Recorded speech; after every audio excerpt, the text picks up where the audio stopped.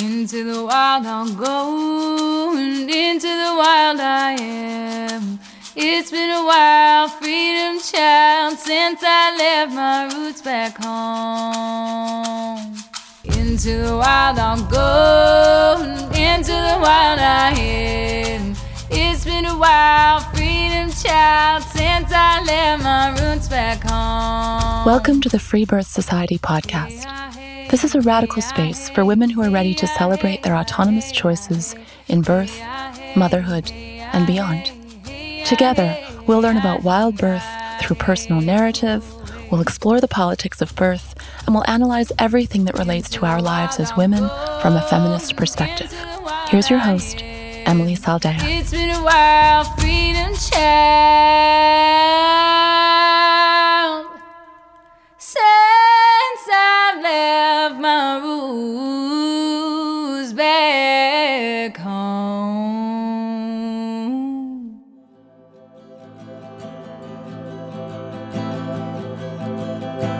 Hi, everyone. We are back. Oh, my goodness. With season 4 of the Free Birth Society podcast. 4 years? My God. This is so exciting. It's crazy. It's hard for me to even wrap my head around it. I'm Emily Saldaya, and wow, just what a year. I do want to send my love out to each and every one of you with a reminder that now is the time to shed ourselves of the bullshit, to set those boundaries, purify that toxicity, increase that self-care, and stand for the light. We have to make it mean that, right? This year is such a deep invitation for all of us to fully embody our roles as powerful women in our communities, matriarchal leaders in our families, and to stand together for and with women and families and ourselves. I know that we're all feeling the polarization, the intensity, but remember, your sisters are out there. We are all here doing the good work, and we have to stay connected. So, with that, there's a lot going on over here at Free Birth Society, per usual. We have a lot of amazing new courses in the pipeline for later this year, but most excitingly, enrollment is open for the second round of our incredible program, the Radical Birthkeeper School. So if you have the call to become an authentic midwife and step up in your community, join us. We want you with us. I'm so proud of what we've done here, and it will sell out, so get your space over at radicalbirthkeeperschool.com. Let's see what else. My family and I are moving to the Southeast. We have found a really special place that can be a home to not only us, but to the next iteration of the vision of what Free Birth Society is and what it can be. So I want you to picture acreage, yurts, deep spring water, woods, food forests, dark starry nights, hot tubs and pools and hiking and chickens and dancing and singing and fires, all coming together with women. I can't wait. And it's really happening. I'm quite thrilled. So more on that later. I also have been feeling our next baby pretty strongly in our household. I'm noticing that he's with me all the time. So that really has the beginning tingles of all the excitement that comes with preparing to call in new life into my body, into my heart, my home, my family. Really excited to, start to open that up and feel that again and welcome our next baby in next year sometime. So with that, I'm excited to introduce to you the first guest of season 4, my amazing friend Jess from Arizona, who chose a free birth after her first birth resulted in a fear-mongering C-section due to breech presentation. Tired of being pathologized in the system, Jess began to feel the presence of her daughter, and she turned towards trust, had a wild pregnancy, and roared her baby into the world.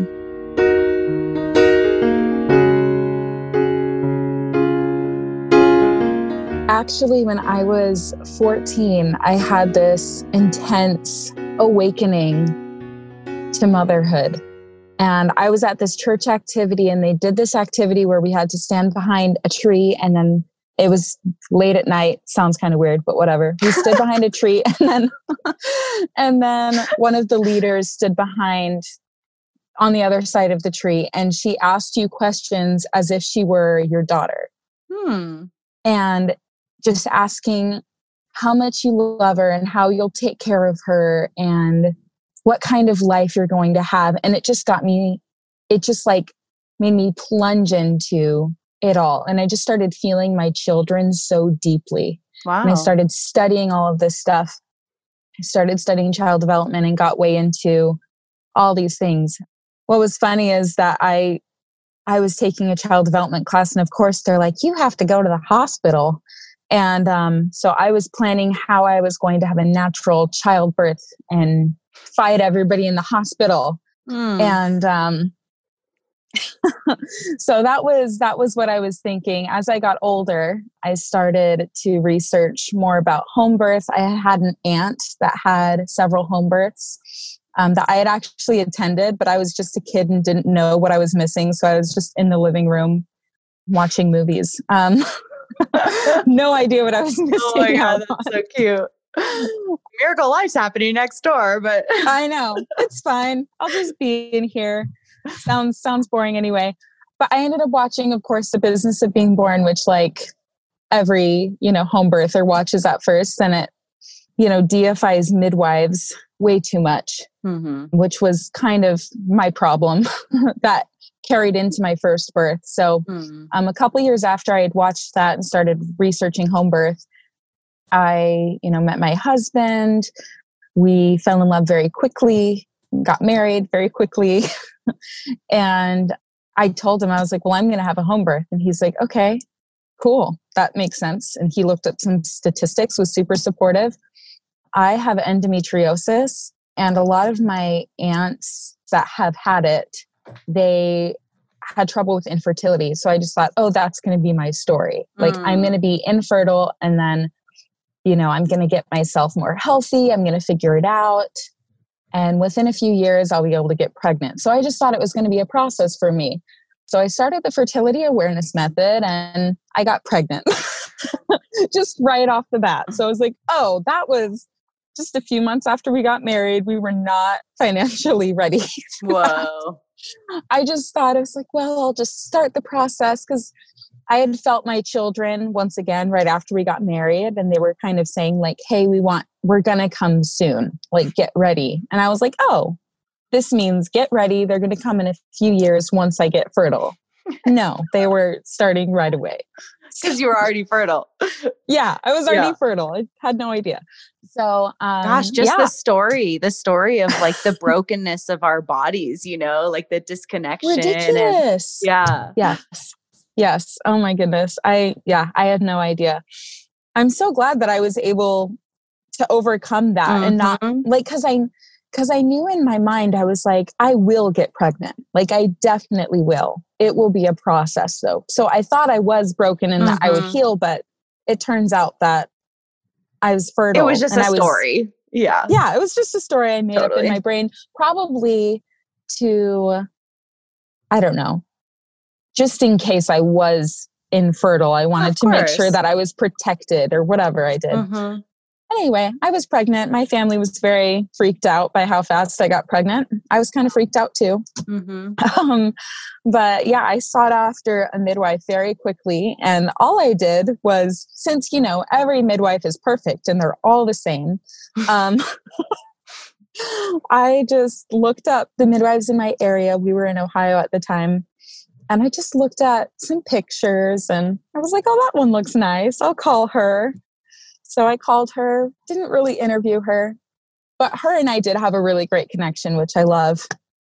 That was really nice. But yeah, I was just like, well, I'm going to choose you as my midwife. She's like, oh, you don't have any questions? I was like, no, you're a midwife. You're good. We're good. Mistake number one, of course. So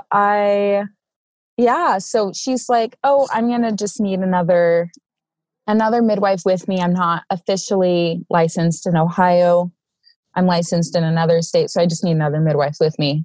And I'm going to choose one, which was mistake number two, because this midwife I did not connect with at all. Ooh. I really didn't. And I was trying so hard. And I was like, well, my midwife said that this midwife would work with me really well. And she thought we'd get along. So we're going to have to get along. And we did, But right. But the framing should have been, so in order for me to do this within, the licensure and my comfort zone, I do need another midwife. Let's go through the couple I know and see who you land with, and anyone you don't vibe with, no questions asked, I'll just try a different one out. You know what I mean? Like it could be, there's a win-win there that just doesn't get presented. No, it doesn't. And I've just seen that. I've seen that with, I interviewed some other midwives in this pregnancy. That's for later. But I've just seen that over and over again. It's like, oh, and I'll have another person with me. And it's like, okay. Right. Why am I interviewing you with faceless, irrelevant thing? When in fact, in many stories, it's the thing that sabotages the whole freaking birth. And that's basically what happened. So I asked her for, so I started meeting with them. I asked about ultrasound. I was like, can you send me some studies about that? Because I don't know how I feel about it, but I want to understand. She basically said it doesn't improve outcomes, but it would be really helpful, if we had those measurements. And I was like, oh, I want to help them because, it's not about me.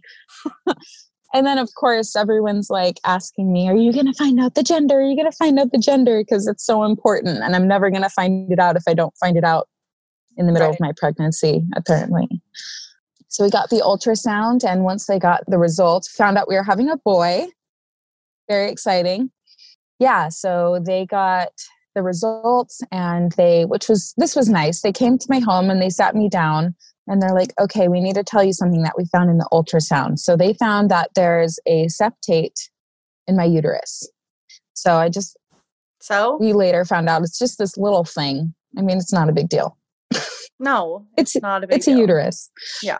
They were kind of making it a big deal. It's a variation of normal that like with everything could run with a different set of potential risks, but everything comes with its own set of risks. Wow, sitting you down, that's so intense. I know. I was like, but I had this feeling like they were like, oh, you should seek care, secondary care, seek for somebody else just in case or whatever. Well, not somebody else, a doctor. Yeah. Exactly. Not just we need a man on the case. I know. What's up with that? Your uterus is slightly different than other uteruses that we've seen here. It's just so crazy. It's so the whole model is so committed to pathologizing. It's just everything. It literally never ceases to amaze me. There's no normalcy allowed. It's quite startling. Anyway, so they found the thing, right? They found the thing now. Yeah. The thing so that I could get secondary care. And this was my intuition was just this is going to be fine. This is not going to be a problem. So I just told them, I was like, it's going to be fine. And the second midwife, I'll call her midwife number 2, the one that came when I didn't want her there. But she was saying that she's like, oh, I've actually attended a birth where the woman had an arcuate uterus and everything was fine and the baby was head down. And I was like, well, then me too. Yeah. Let's just do this. Yeah. I was like, well, let's just do this then. I don't really need secondary care. And they're like, oh, okay. And the other piece here that's interesting specifically with that variation of normal of the uterus is all the women who haven't had ultrasounds have no idea. I could have that same shape, yes. And oh my gosh, I'm none the wiser. Right. So it's only it is it's obviously the age of over information. What does that piece of information do that helped? And obviously you're strong enough and a free thinker enough that you were able to kind of filter through the path they were trying to set you on, right? Which is a highly medicalized experience. Yeah. And it was just so funny because I just kept thinking, I'm like, it's not like women haven't had this before midwives were exactly certified and before we had ultrasound and before all of this happened. This is anyway. So I just felt super cool and normal about it. So we did talk about the fact that I was a Black woman and some statistics around that.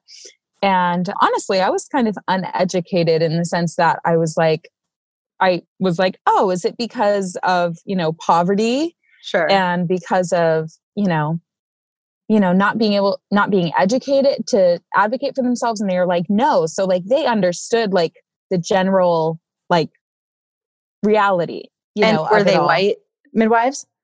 So one of my midwife number 1 is Indigenous, Okay. and midwife number 2 is white. Okay. But they were very worried about like the statistics that like I could fall into those statistics. Wait, So I'm trying to track. I'm trying to track with that. So, but you were choosing home birth. So what was the concern? Like why even bring it up? What do you think the angle was? Like, obviously it's important to understand on a social level and as a birth activist and as a woman. And yes, of course. But at the same time, I'm like putting myself in their shoes of is it just to understand the system and further support home birth? Or what do you think?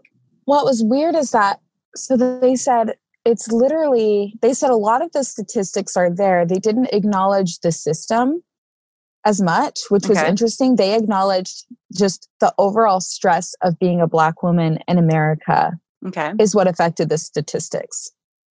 So that was interesting. I was interesting. All right, I'll try not to stress out. Right. I'll try to navigate the inherent racism of the world a little more calmly. Like, yeah, it's a little. And actually, it does bring up an interesting point that I don't actually know. Like, what are the midwifery attended home birth statistics of Black women in North America? Because I'm only familiar with, I mean, it still is an aspect of the system. They are still being medicalized and but it's not. It's different. Yeah, it's different. And so that is an interesting thing I don't actually know. So if anyone's listening, please email me and let me know if you happen to know, because I'm only familiar with industrial statistics. Right. Yeah, so the things that they were bringing up with me was preterm labor, having a really, really small baby, insufficient placenta. They were bringing up just all kinds of things that I just didn't. Anyway, I don't know. And then not being able to gain weight during pregnancy. So I'm rather skinny. So they were operating on this weird assumption that I'm obsessed with being skinny. So they're like, you need to eat, you need to eat, you need to eat more, you need to eat more. So that was like a huge stress for me. I was like trying to gain weight my whole pregnancy, but. Well, and that's really interesting to see that connection between. Yeah. And I'm glad you just said that because, this isn't just about navigating systemic racism in the system. This is about navigating the stress, the inherent stress of experiencing racism, if that is your experience, right? And of course that can cause physical repercussions or whatever, like the things that you just said. But at the same time, it's really interesting how it sounds like there's a connection of if they're perceiving you as that and that you're going to experience that, then how that also creates a pretty gross loop of being overly obsessed with your lack of weight gain because it's through this potential, and I'm not in their brain, so I don't really know this, but it sounds like there's a real connection there of being, seeing you through this lens. It's really interesting. You explained that so well. I'm always trying to explain how that weird loop is. Right. It's and I'm maybe using this term incorrectly, but it's kind of like the white savior thing where it's like, oh, we need to save you from this, but it's like, it's not even applicable to me. Like they're assuming that it's applicable to me just because of the color of my skin. Right. And it actually wasn't. Like I was gaining weight. Like once, we got a little further in the pregnancy, they're like, oh, you're good. Right. But it's also strange to project that onto somebody in their own home in this really individualized way and almost expect it and then see you through that lens. It doesn't get the problem with that. Of course, there's many problems, but it doesn't give you the opportunity to rewrite that story. It doesn't give you the opportunity to be a healthy, powerful woman who isn't experiencing that, which is one of my greatest critiques around almost what's the right word here? Like the hyper, almost obsessive discussion around race is it's like they need it to continue in order to fight against it. And so yes, I'm hearing you say you weren't actually experiencing tremendous stress from a lot of either overt or, subtle racism, and you weren't having that experience, but you still were perceived as that. Yeah, that's quite the interesting little gaslighting loop there. Yes. Yeah. Very well explained. Yes, in the end, it truly focusing on that from them focusing on that did not serve me. Like I needed help in other ways because I'm not just the color of my skin. I'm an entire person who's so complex. There's so many other things that I need from my midwives than them just being aware of and projecting statistics around my race onto me. That's weird. Yeah. So there becomes this kind of obsession around your body or lack of weight gain, which sounds really stressful. Yeah. So now they've pathologized you twice. Oh, it's going to happen more. Just you wait. It's super fun. Yeah, hang on to your seats, everybody. I'm also a little bit anemic. So they were watching that and I was fine. Most of my pregnancy with that, my levels were fine. So there was that. I had this intuition that my baby was going to be breech. So I started researching about that and I was like, oh, duh, I can just do this at home. This isn't a big deal at all. Like my baby's going to be breech. It's going to be fine. And so I started trying to have conversations with them around that. And they were like trying to avoid that conversation at all costs. They're like, your baby's not going to be breech. I was like, I really think he is. And I really want to be prepared. So what's your plan if my baby's breech? Yeah. Was there any transparency about like, oh, we'll fully abandon you and bully you into a surgery? No, there was not much conversation around that. They said, the one thing that she said is, we know of a couple midwives that may attend a home birth for breech baby.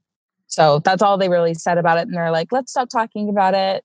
It'll be fine. You're not going to have one. I'm like, no, I know it's fine because I know that if I have a breech baby, I can have a home birth. So it's fine. It really is. This isn't a fear that I have. This is something I want to be prepared for. That was all it was. Wow. But they thought that I was like being scared. And they were like, no.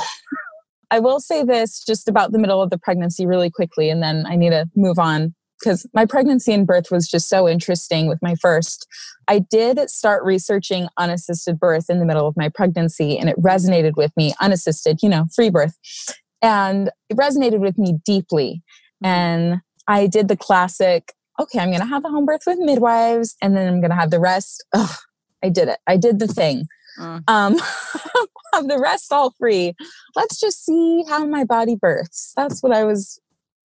So, but I had every reason in my mind, I had every reason to believe that my midwives would not turn on me. But I hadn't seen that in my pregnancy that I was already having to fight for my birth that I wanted. I didn't notice that at all until towards the very end when I started writing out my birth plan. And I was like, all right, I don't want monitoring. I don't want you to check me vaginally. I don't want anybody around me once the baby's born. I want you out of my field. Like I started saying things like that. And they're like, okay, that's a nice thought. We can't do that. We can't do that. We can't do that. We have to do this, and this in order to, fill out our paperwork. And I didn't. I just really, I'm feeling like I just really want to plug our school really quick because you are such an ideal, like that. When women come to me and say, I don't want this. I don't want this. I just want you out of my field. I just want you kind of like managing the household and and I just do my thing. Like that is what a powerful, what a beautiful thing for a woman, particularly a first-time birthing woman who's overcoming quite a bit of story already. Like there's already so much in your story. Just what a tender, vulnerable, and powerful thing to say to your attendants, and that wasn't even remotely celebrated. I'm just going to plug our school and say everyone who needs to go become a radical birth keeper and actually learn authentic midwifery, because whether it's our school or somewhere else, please, because what you just said, Jess, is so profoundly beautiful and special. And it's like it's the mother speaking through you. It's so beautiful. And I just, that really sucks that it's an understatement, obviously, that wasn't even remotely celebrated. Yeah. No, it wasn't. It really wasn't. And so at that point, it was the end of my pregnancy. These were the only two, other than my husband. My mom was, in another state, so she couldn't really be there for me physically, but they were the only two physically that were there for me. The only community I had in terms of women that understood even a little bit what birth is supposed to be like. And I had, had lots of people pushing fears on me around home birth and me having to manage that already. And so now my midwives are like, we can't give you the birth that you want. And so I was like, so my people pleasing, kicked in, and I was like, oh, okay, it's fine. Next time I'll be, ready. So came time, 36 weeks, midwife number 2 palpated a breech baby. And I was like, I knew it. This is great. I'm having a breech baby. This is going to be fun. And they were like, oh, well, we know of a hospital that will do breech vaginal births. And we also know a couple midwives, but we want you to go to a, ultrasound place or whatever and confirm it. And I was like, well, I feel like the baby's probably breech, but they really wanted me to confirm it. So, well, you can't be trusted. Of course not. Yeah. Of course not. So we went in, and to put it so simply, the ultrasound tech was just a jerk. She must have been having a really bad day. She was just mean. She's like, all right, your baby's footling breech. And then she was like, and he also looks small. And then that's all she said. Whoa. So charming. Yeah. Yeah, totally charming. And what's so funny is after that, I was on the phone with one of my midwives, and she said, oh, if the baby's small, that's fine. Midwife number 1. She's like, that's fine. That's normal. Babies grow at different rates. It's okay.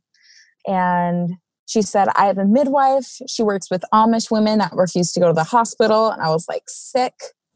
Give me her number. I would love to, pay her to come and attend. And the next morning, midwife number 2 called and said, your baby is way too small based on what I saw. Looks like he's going to be like 3 to 4 pounds. And that's not ideal for how far you are in your pregnancy. I want you to go to the hospital tomorrow. Can you meet us there? I was like, whoa, what? And that just really gave me, like a panic attack. Because I'm like, I know my baby's fine. Like, I just knew it. And what's funny is that I was already following Free Birth Society, and I commented on one of your photos, and I just told my story. Like, it was something about making a choice for you or something like that. And I commented, and I was like, my midwives want me to go to the hospital. I have a breech baby that they think is small. And you commented back, so sweet.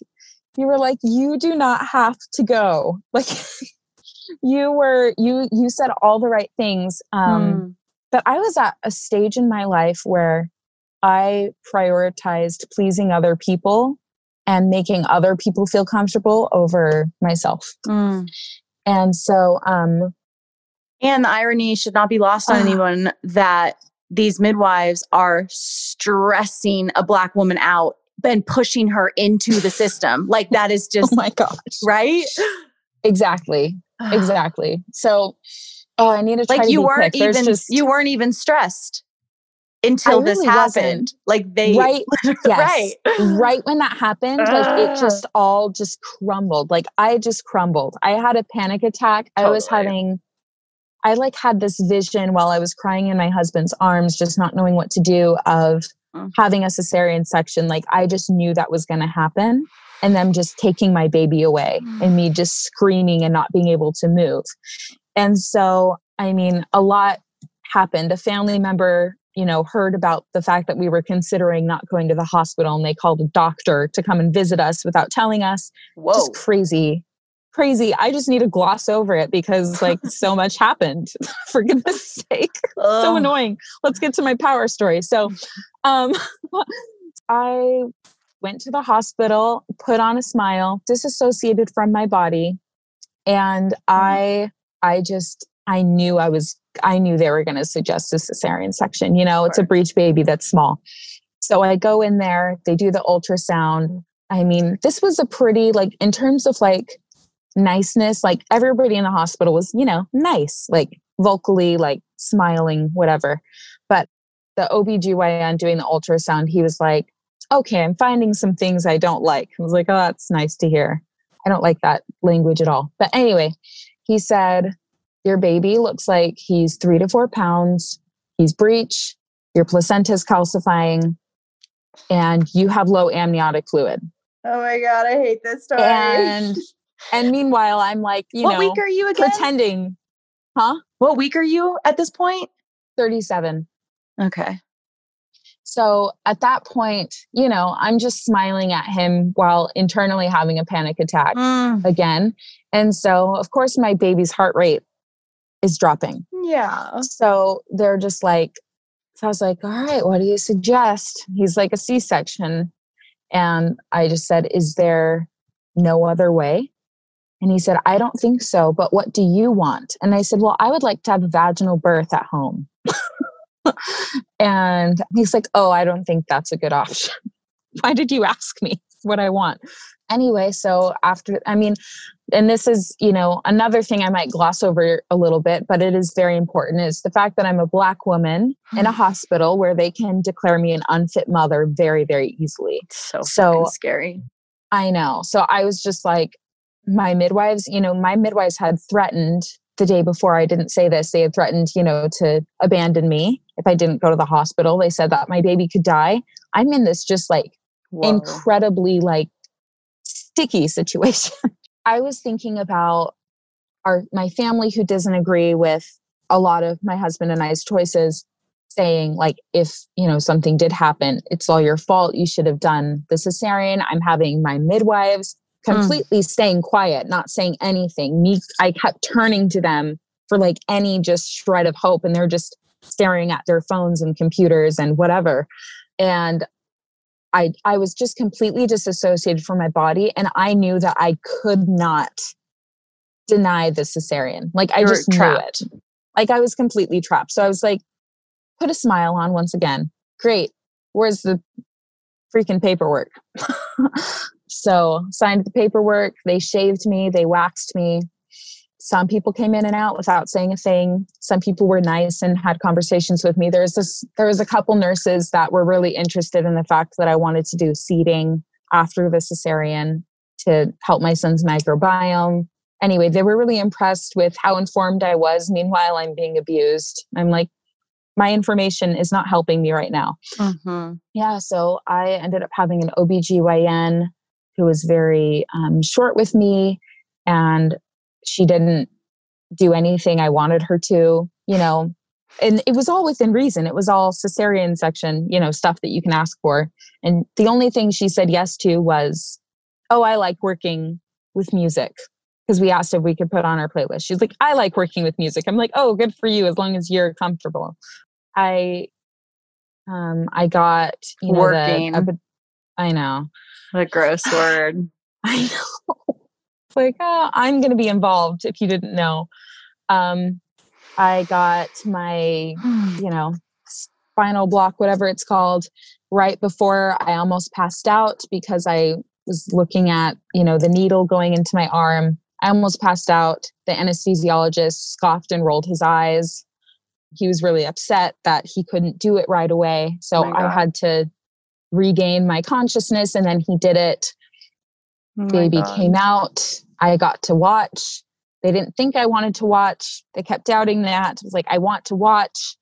They took forever, took their time checking him, but I knew he was perfect the moment he came out. I was like, he's fine. Give him to me right now. And I was just crying and saying, give him to me now.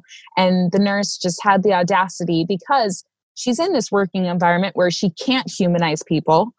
And she had the audacity to just take her time and say, oh, I have to measure him. It's like, whoa, the kid is fine. He's crying. And like measurements matter. Yeah. And so he ended up being almost 6 pounds. The ultrasound was completely wrong, of course. And he was perfect. He was just perfect. The robbery. He was healthier than I was when all was said and done. He gained weight in the hospital. He nursed right away. Like, he was just perfect. Anyway, so recovering from that experience was so weird because I let myself disassociate from the experience for a long time. I knew it wasn't ideal. I knew the abuse that happened, and I knew that my experience mattered, but I disassociated it as if I were telling somebody else's story every time I would tell the story. And it wasn't actually until I got pregnant with my daughter that it actually hit me. So did you, in postpartum, like as you're processing, I'm hearing you say you knew like things were wrong, you knew abuse, you knew your son was fine. Now you had proof of it. And are you angry or are you just like survival? Just survival. Yeah. Like, I think my husband and I started like talking about it more and getting angry about it more, like maybe like after my son was a year old. Yeah. Like we knew it was wrong, but like we just didn't even know how to talk about it. Right. And it's one of those fucked up things. So many families are put in this position of like, and like, yeah, it's fucked up. And like, what are we going to do about it? Now we have this newborn. We're having very complex feelings because we're in love with our child and we're figuring out the just total blissful chaos of having a child and your relationship is readjusting and everything. And then your family's around, but they didn't really support you, but now they're a part of the baby's life. So it's like very, very complicated. And so very complicated. It makes total sense that you just like, no room. You back burner. Yeah. So a couple years pass. We ended up being in a rough situation, weird transition, living with my mom. And last year, at the beginning of the year, I started feeling a feminine presence with me. And I was like, okay, not now. We're in a crappy situation. Not now. I'm so sorry. So I wrote her a letter. I wrote her a really nice letter. I said, I love you so much. We are going to welcome you into our family. Now is not a good time. So then what did you do with the letter? Where'd you put it? Oh, I just have it. I don't know. I just have it somewhere. I don't know where it is actually. But I wrote it to her and I know that she received it. I just know that. So we just went through just a crappy time last year. And things started looking up a little bit more in the fall. And that's when I got pregnant with her. And we were not planning at all. Like it was like kind of conscious conception because I knew she wanted to come. And I knew that we were like preparing for that, but she came much sooner.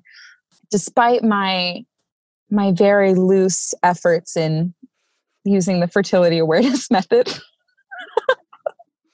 Oops. Oh no, don't know how that happened. So I was still nursing my son. So I totally thought, anyway. So we got pregnant. First trimester was very rough as we were still transitioning out of our rough transition. Yeah. And you have a 2-year-old. And I have a 2-year-old now. And, anyway, just with family, just all the drama and all the fun stuff. All the confusion about where the heck we're going to live. Wow. So I was having miscarriage dreams, not thinking that I deserved her, that she was supposed to come yet, which was very hard. In my second trimester, I stopped having miscarriage dreams in my second trimester, but I had this one dream that just finally helped me to process my birth from before. And it was a dream where I was in a hospital for some reason for my pregnancy, which I was having a wild pregnancy. So I hadn't been anywhere yet. And so I was in a hospital and someone was asking me about my last birth. And I was trying to describe to her the abuse and she was laughing. And then she brought other nurses in And they were all laughing. And I was yelling at them, telling them about my experience. And I was just yelling and crying and sobbing and just like telling them to stop laughing. And so I woke up just sobbing and freaking out. And I finally realized that it was my story. And my second trimester was so transformative. We were able to figure out where we were going to live. My husband got a great new job. Anyway, I did lots of energy healing, which was amazing. I found my doula, who is now a radical birth keeper. I'm hoping that she'll do your school. I've been hinting at it to her. But she's amazing. She had never attended a birth before. So that I was her first birth that she attended. And how did you guys get connected? It was so my husband and I, before the pandemic, we were giving out plants for free to clean people's air. And then people were donating back. It was so lovely and wonderful. We're so sad that we're not doing events anymore for obvious reasons. Anyway, so we met her at one of our events and she's amazing. Clicked. Yes, we totally just clicked. Because she said she was training to be a doula. I said, would you attend a free birth? And she was like, oh, yeah, I think I would. And so we just kept talking. Okay, so let's pause there for a second. So you already knew that you were free birthing at that point. So take me back to wherever, like, when does that really get clear for you?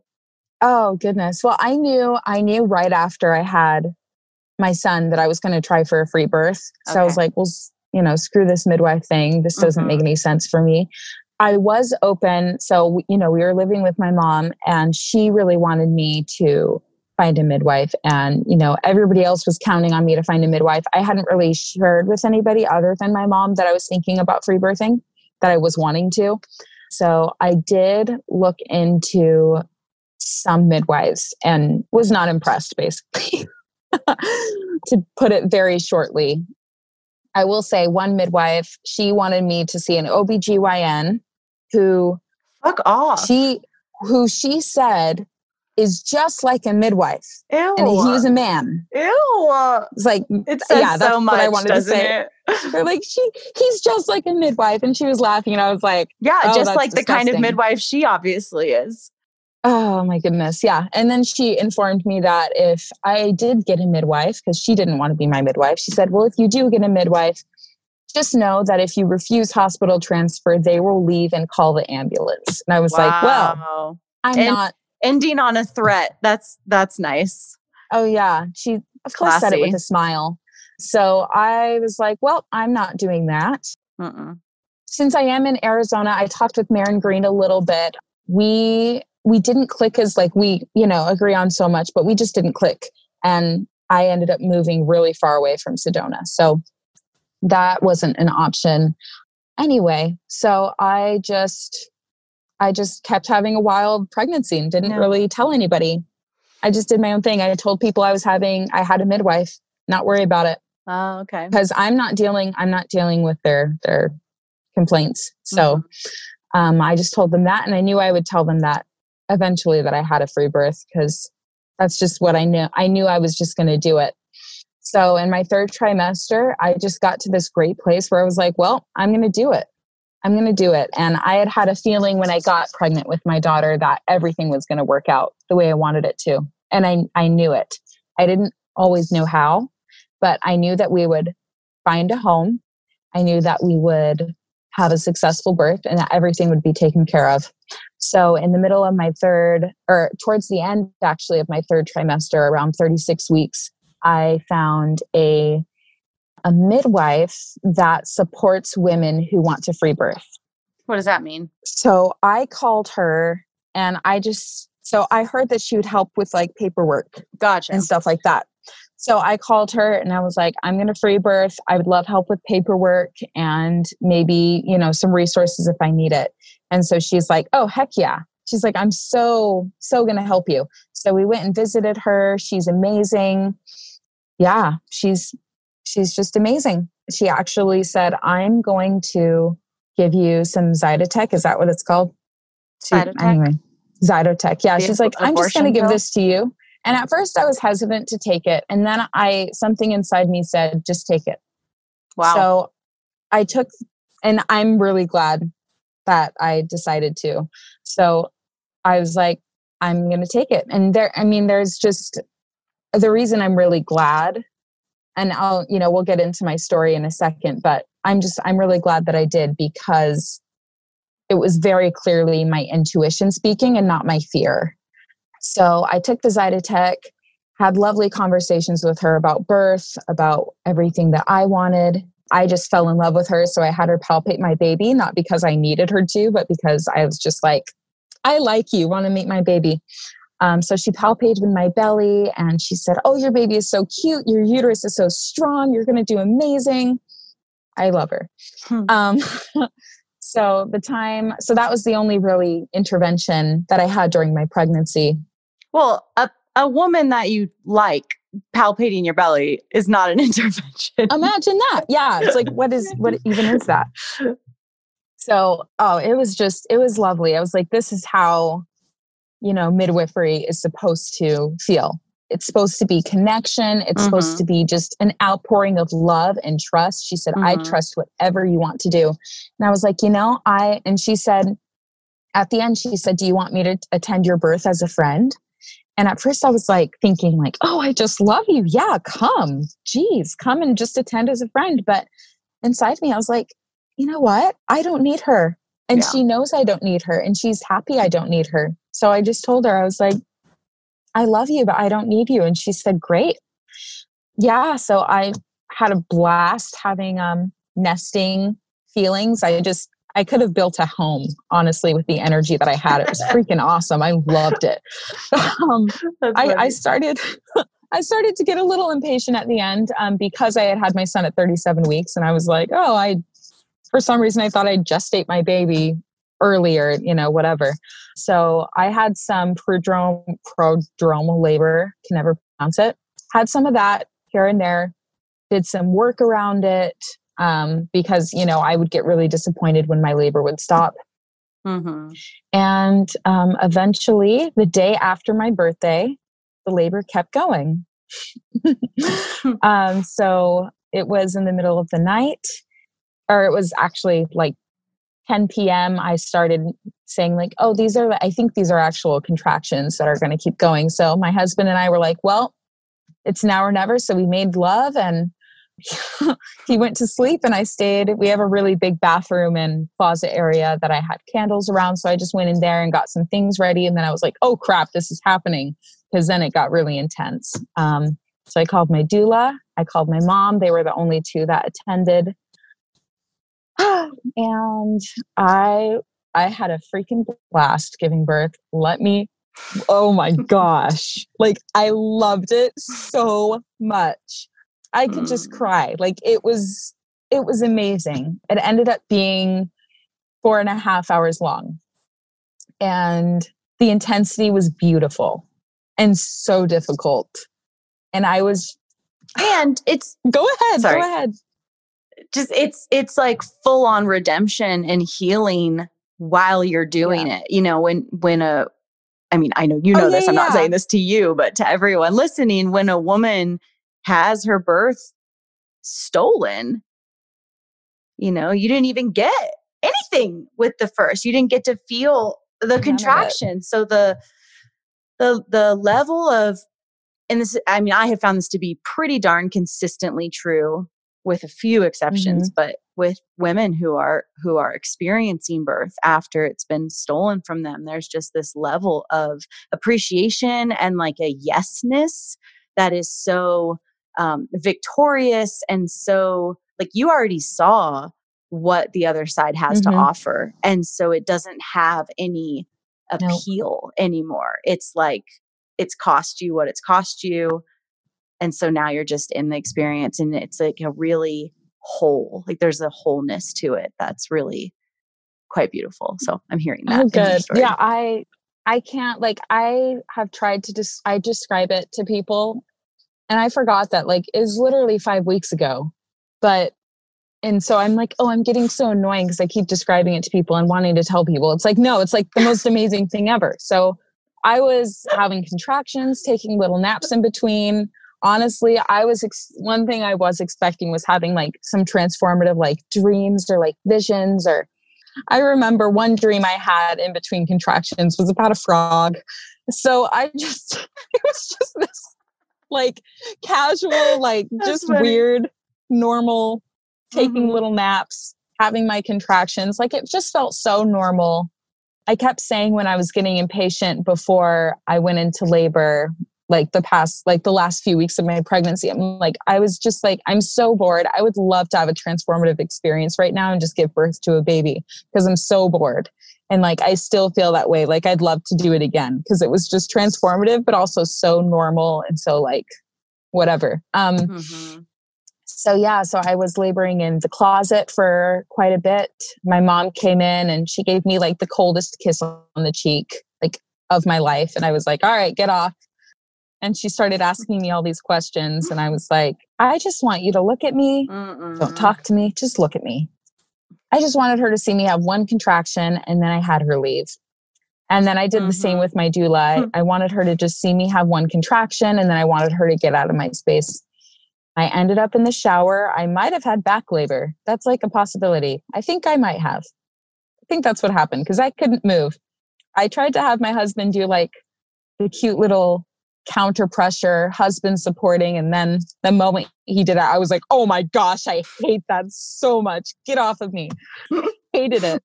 I was all ready for that. So all he did the entire birth was give me a little bit of water and hold my hand. And I'm talking like I was yelling at everybody, but according to him, I was like the most polite I've ever been in my entire life. I was just really gentle and just like whispering to people and saying, oh, please get off of me. Yeah, please go over there. Thank you. But I still commanded the room and I still had command. Well, when you have people there that actually respect you. Yeah, exactly. You can be polite and you can boss people around. Totally. So, so for contractions, I wasn't sure if I was going to be loud when I labored or quiet. Turns out I'm loud because I literally couldn't breathe through them unless I was yelling. Totally. So I lost my voice very quickly. I said a lot of things to myself when I was yelling because might as well give yourself a motivational speech if you're going to be yelling. Oh, yeah. So I was saying things like open and yes, I can and I can do this and I'm doing this and this is freaking awesome and this is rad and give me more. I ended up in the shower. And I started having pushing contractions and I didn't realize it. My husband, he left my side at one point and I was like, don't know what to do with that. Since he just left, I think I'll just go on the floor. So I was on a birthing ball and it was just funny. My logic in my brain, I'm like, time to go lay down on my side on the floor. And I think that got baby into a position, like just like the optimal position. It was just so instinctual and so funny and random because I've never thought, oh, I want to lay down when I'm giving, It just happens. Yeah. Yeah. Do what you got to do. Yeah. So I just laid on my side. I realized I was having more pushing contractions. Like I didn't realize it before, but then I realized finally that my body was pushing my baby out, which just blew my mind and I didn't understand that. And I told my doula, I was like, maybe she just needs a little nudge. And then I realized that no, this is really happening. Wow. Especially after 4 hours. I know. And of course, to me, it had felt like an hour and a half, maybe. Like it just did not feel that long at all. So I thought. You were so down for it though. Yeah. Like I was everything you're saying. Going. Yeah. I mean, you don't often see women have really long births and chant, give me more. Because honestly, that's a great mentality. And like, I can't stress it enough. Like it was so hard. Like it was 4 so hours. hard. It was obviously hard. Yeah. That's flying through your system. But it was so powerful and so cool and so easy psychologically because I just knew I could do it. Yeah. Like once women know that they can do it, like that's really instilled in them. The rest of it honestly doesn't matter. Like it matters, of course, but you know what I mean? Like the pain or whatever, the intensity, it doesn't matter, especially, this is a point I really want to make, but I know we're going to run out of time soon, but gosh, like if I had been in labor in a hospital with all the bright lights, people talking to me, people putting their fingers up my yoni, I think I might have considered an epidural because Of course. all of that stimulation, are you kidding me? I could barely have 3 candles on. Like, I asked my husband to blow the candles out because it was too much. I remember I had like a loose necklace on when I was pushing, and I was like, I'm gonna die. Like, get this thing off me. Like, of course women want it's so sad though that they're not just want, require. Yeah. You need to get rid of that. It's so sad because it's the most important sensation that you can be feeling. Yet that's what you have to get rid of in order to exist in that environment.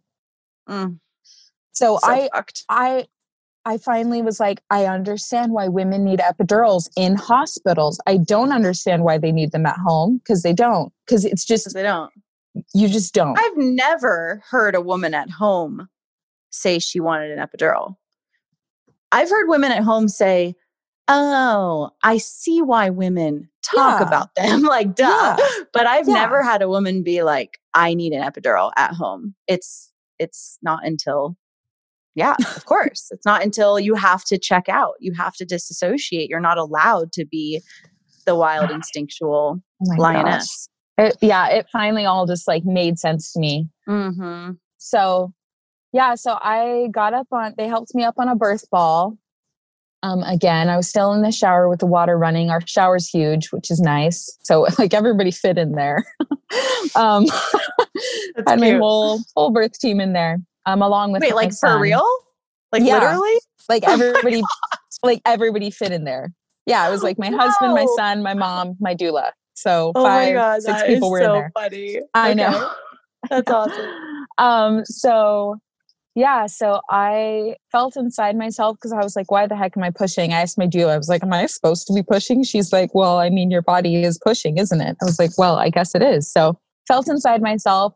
I felt this little balloon. And I was like, my cervix is fluffy. That's just what came out of my mouth, which was so funny. Yeah. So I said, my cervix is fluffy. And then I told my husband to feel, and he said, yeah, it's fluffy. And then I just kept feeling, and I was like, I felt just a little bit further, and I was like, holy crap, that's the amniotic sac. And then I felt a little further, and I was like, oh, that's the baby's head. Aww. So yeah, I accepted it. I was like, she's coming. Everybody get ready. She's coming. And at one point, I totally had lost my voice. And so as I was like screaming, like, oh, I said, I am Tarzan. I'm doing this. And anyway, that's just a side note. I just love that. It's so weird. So weird. Yeah. Said everything that was coming to my mind. So, oh my God, the stuff that women say at the end are the sweetest, most like vulnerable, amazing, awkward, hilarious thing. I love it. I'm Tarzan. I'm doing this. Hell yeah, dude. That's awesome. Because I was like tempted. I think I was like tempted to say I can't do this because it was so difficult. And so I said, I am doing this. So it just sounded, anyway, so funny. Yeah. So fetal ejection reflex, man. So I pushed that baby out without thinking about it. And, and she just came out into my arms, yelped, and she was perfectly fine. And I always thought that I'd be, all emotional like I was with my son. But I was just this primal mom, just assessing her newborn, just doing whatever the heck I needed to do. And it just worked. I just did it. So, so I just sat down in the shower and assessed her and sucked stuff out of her mouth and looked at her, and time flew. I every once in a while I was trying to squat to birth the placenta. Yeah, how'd that go? And nothing was happening. And about 30 minutes after the baby was born, Exora Eve is her name. Mm-hmm. And so about 30 minutes after, I started to feel lightheaded. And so I was like, okay, do I take the Zytotec? And my intuition said, take it. So I took it, and so I put it under my tongue to suck on. And right when that happened, I dipped into really like I was super out of it, to the point that I was like laughing hysterically. And I don't remember this, but I was laughing hysterically and I was saying, I'm fine, I'm fine, I'm fine. Because of course I felt fine. So my husband was very worried. And my doula, she's awesome. She just made eye contact with me and she said, look into my eyes. So I looked into her eyes and right away, I started sucking vigorously on it. I turned to my husband and I said, sorry, I scared you. I love you. I'm going to be just fine. They got on the phone with the midwife and she just said, oh, the placenta needs to come out, see what she's thinking about the placenta. So I squatted. I literally pulled the placenta out of my body and that was that. And I did actually lose a lot of blood. And I was honestly comfortable with the idea of losing a lot of blood as long as I felt good. Since I am anemic, that was something that was, on our minds. But I was like, if I lose a lot of blood and I feel fine, then who cares? Then I'm fine. So, I don't know how necessary taking that was. But what I do know is that I was able to give birth to my placenta and I'm okay now. And my husband and I talked about it and we're like, we might have that on hand next time if we feel inclined to. And if we don't, that's okay too. So that's maybe the one, I guess someone could say, scary part of my birth. But to me, it wasn't scary because we did what we had to do. And yeah. Also, getting lightheaded isn't a problem either. Like a lot of women faint, a lot of women get lightheaded, a lot of women shake, a lot of women lose blood. And none of that equals a hemorrhage. None of that equals a problem. None of that equals a complication.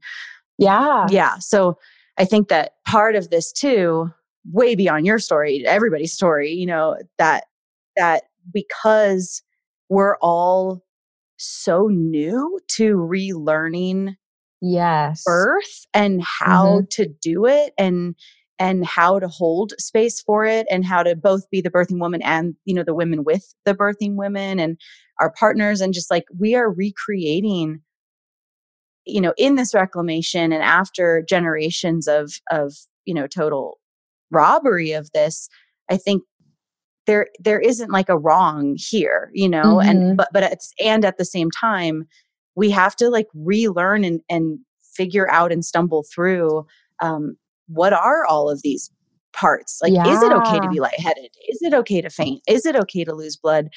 What is that? And is it okay? And is it okay? When's the time to use, to use drugs and when isn't it? And just all of this stuff. And there isn't like a way, right? It's about totally, like I'll have clients who are like, I want to have a wild pregnancy and I want a free birth. And here's my log of all my weights every day and my blood pressure and my fungal height. And it's like, okay, great. Like if that's how you're stepping out of the system at that pace. Yeah. Or women who are like, similar. I have Cytotec on board, or I showed up at this one birth a couple years ago and she had an oxygen tank. Oh, wow. And I was like, well, I don't know what to fucking do with that. Like, I don't fuck around with that shit. And she was like, oh, well, I just thought it would be like great to have. I was like, do you know how to use it? She's like, no. I was like, well, I don't fucking know how to use it. Like, I don't mess around with that. And she was like, oh, well, a midwife just gave it to me. And I just thought it would be like good to have. I was like, okay, except that like none of us know how to use it. Yeah. And I would never do that. Anyway, so point being, with the Cytotec, I think that it's really interesting. And I think it opens up a really interesting conversation and exploration of like, because where my brain goes as the challenger and the challenger is like, okay, cool. But if the midwife had never even brought it up, it wouldn't have been on your radar. And so then what would have happened? Yeah. And again, there's no right or wrong here. It's kind of just the curiosity. Like it puts me into a state of wonder of like, okay, so you got lightheaded. Yeah. And I heard a midwife I really like a long time ago call it the reset, where women sometimes kind of like dip like out and then they kind of come back and it's weird. Yeah. It's weird for everybody, but from a spiritual perspective, it makes so much sense. Mm-hmm. And it's a reset. It's like leaving the old life and coming back. And my husband and I, we saw it as, I mean, for him, it was very hard to watch, but as we were talking about it, we're like, okay, this is information and this is a call to figure out what we are going to do next time, because it could involve medication. It could not involve medication. Right. Mm-hmm. And so I just said like, yeah, like, it's like, anyway, it just makes sense. Everything you said makes sense. Yeah. I love and it. it sounds like you took it prophylactically, preventatively, as a better safe than sorry kind of like, I have this thing, things are a little like, ugh, so I'm just going to take it because I've been told that this stops hemorrhage. Indeed. And for anyone who doesn't know what Cytotec is, it's the abortion pill. It kills. I mean, it releases, I should say. It is intended to cause very strong contractions and release pregnancy in the beginning, of a pregnancy. It doesn't kill the fetus. That was not correct. It's the part of the medication that causes the contractions. And so it's just so fascinating that now we're like, oh, let's just give it to women to induce their labors. Let's give it to them to induce. That's Cytotec is the induction drug.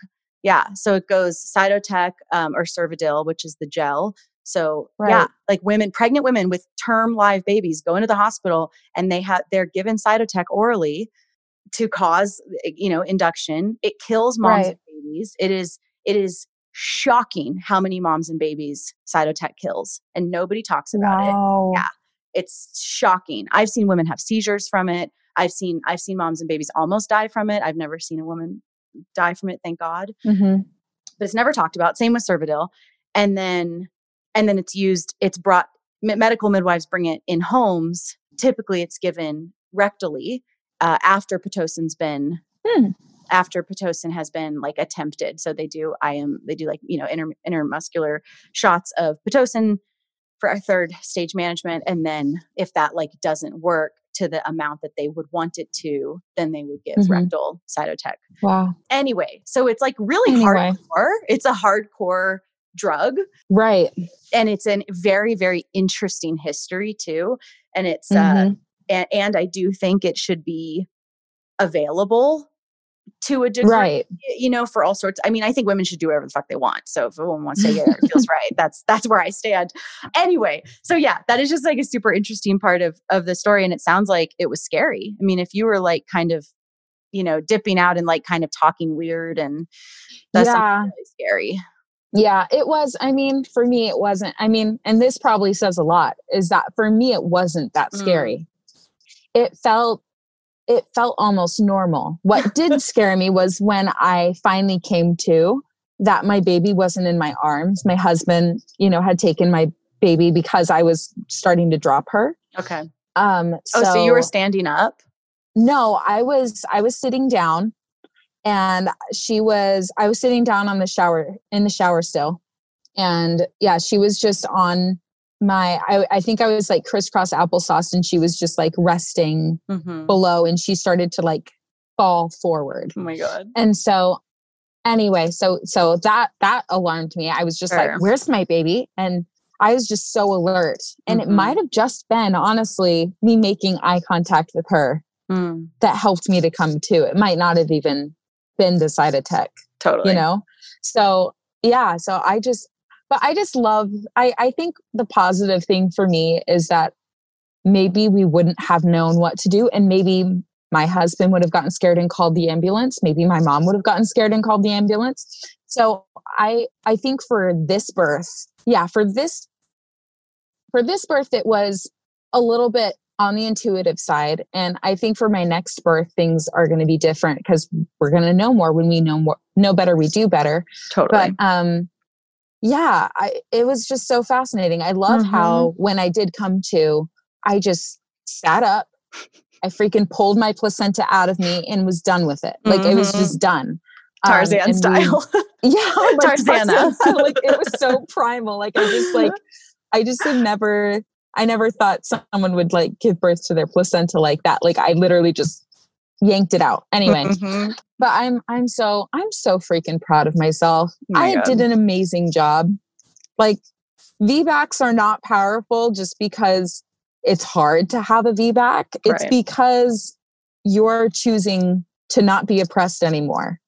You're choosing to not let people oppress you and make you get a surgery that's unnecessary.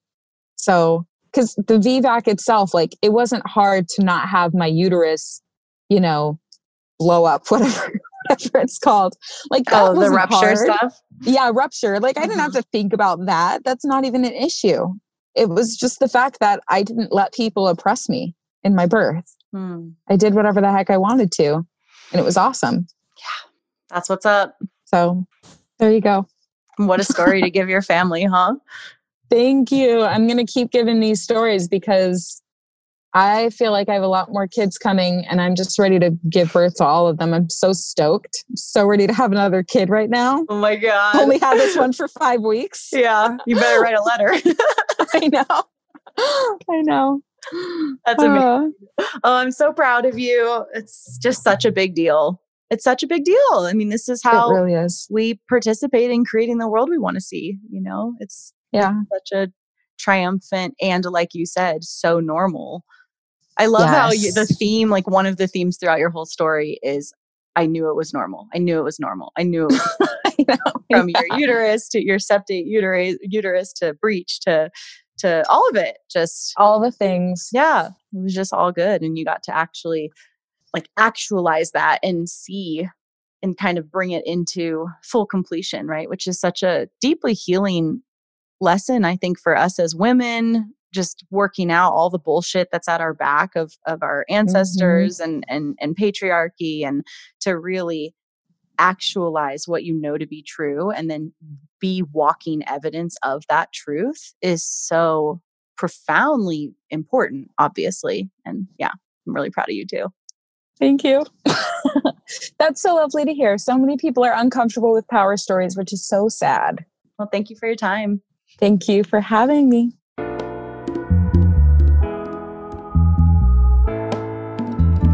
And that's it for today, my sisters. Check out everything we do, including one-on-one and group coaching, learn about our private membership, in-person retreats, and more on freebirthsociety.com. Our online courses are on freebirthsocietycourses.com, including our flagship course, The Complete Guide to Free Birth. Don't miss the Radical Birthkeeper School if you're ready to become the authentic midwife that women are searching for. Together we rise, and the revolution starts inside each of us. I'll leave you with our Free Birth Society theme song, Wild Woman by Aruba Red. I honor you for the wisdom you held, the ancient traditions of plant medicine and womb magic. I feel the spirit of the ancestors as I place my hands upon my belly. This sacred portal will be honored. Eons upon light beams of survival, withstanding the eradication of our power by design. I will not allow the separation of our young to be forced upon me. My sisters will no longer birth in captivity. The picket line redefined from burning our wild women to paralyzing us and drugging our babes. Strapped down in a clinical white bed, drying up the milk from our breasts, keep your needles. My family will never again be doomed to chase those dragons or your poison. We reject your fear. We choose love. Everything with intention. Death, ascension. I will fly and bring her back from the stars.